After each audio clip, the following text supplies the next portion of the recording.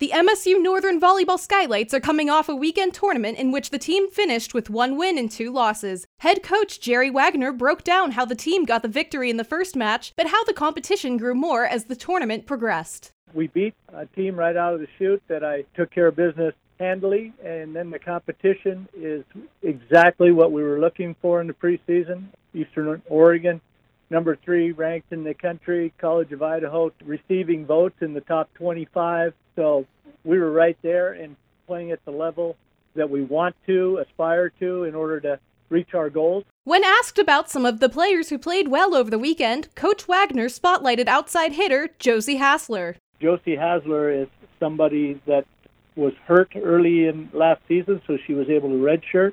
Just played extremely steady and is going to be a key for us moving forward. Alyssa Prettyweasel was the team leader in kills in the first 2 games and registered 23 overall in the tournament. Wagner praised his junior outside hitter's performance during the 3-game stretch. As soon as you say her name, it puts a smile on my face. And Alyssa has just been wonderful. She is a big part of our offense. She was her very first year here. She's risen to the occasion. If they pay a lot of attention to her, it's not going to matter. She's able to play at that level now. Very exciting. The Skylights will head to Arizona for another 4 games in 2 days at the Ottawa University Arizona Tournament on Friday and Saturday, August 25th and 26th.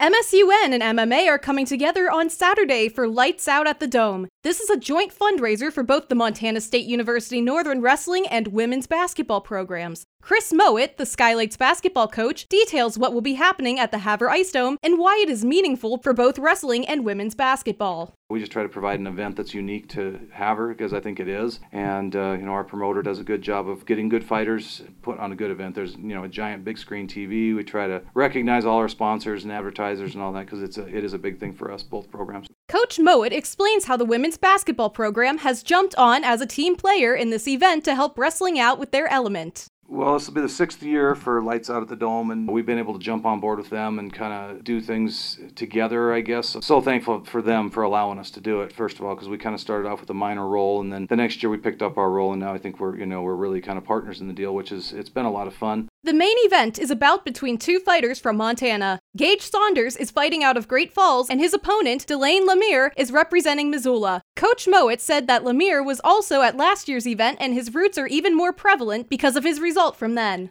It's an MMA fight card, and I think the headliner is a guy, Lemire is from Harlem, I believe, and he fought here last year, and boy, that place went crazy when he won. So it'll be a big crowd, a fun crowd. Lights Out at the Dome will be on Saturday, August 26th at the Havre Ice Dome with 9 fights on the main card.